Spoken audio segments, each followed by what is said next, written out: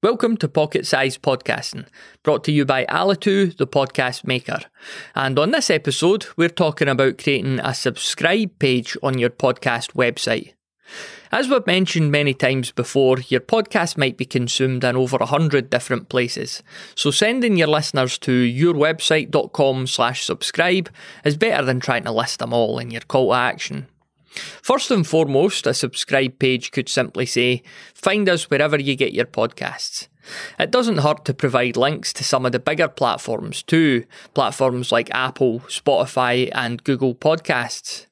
If your target audience falls into the non-techie bracket, you might also want to go into some detail about what podcasts are, how they work and how to subscribe to them. Some podcasters even create little how to subscribe tutorial videos for some of the bigger listening platforms too.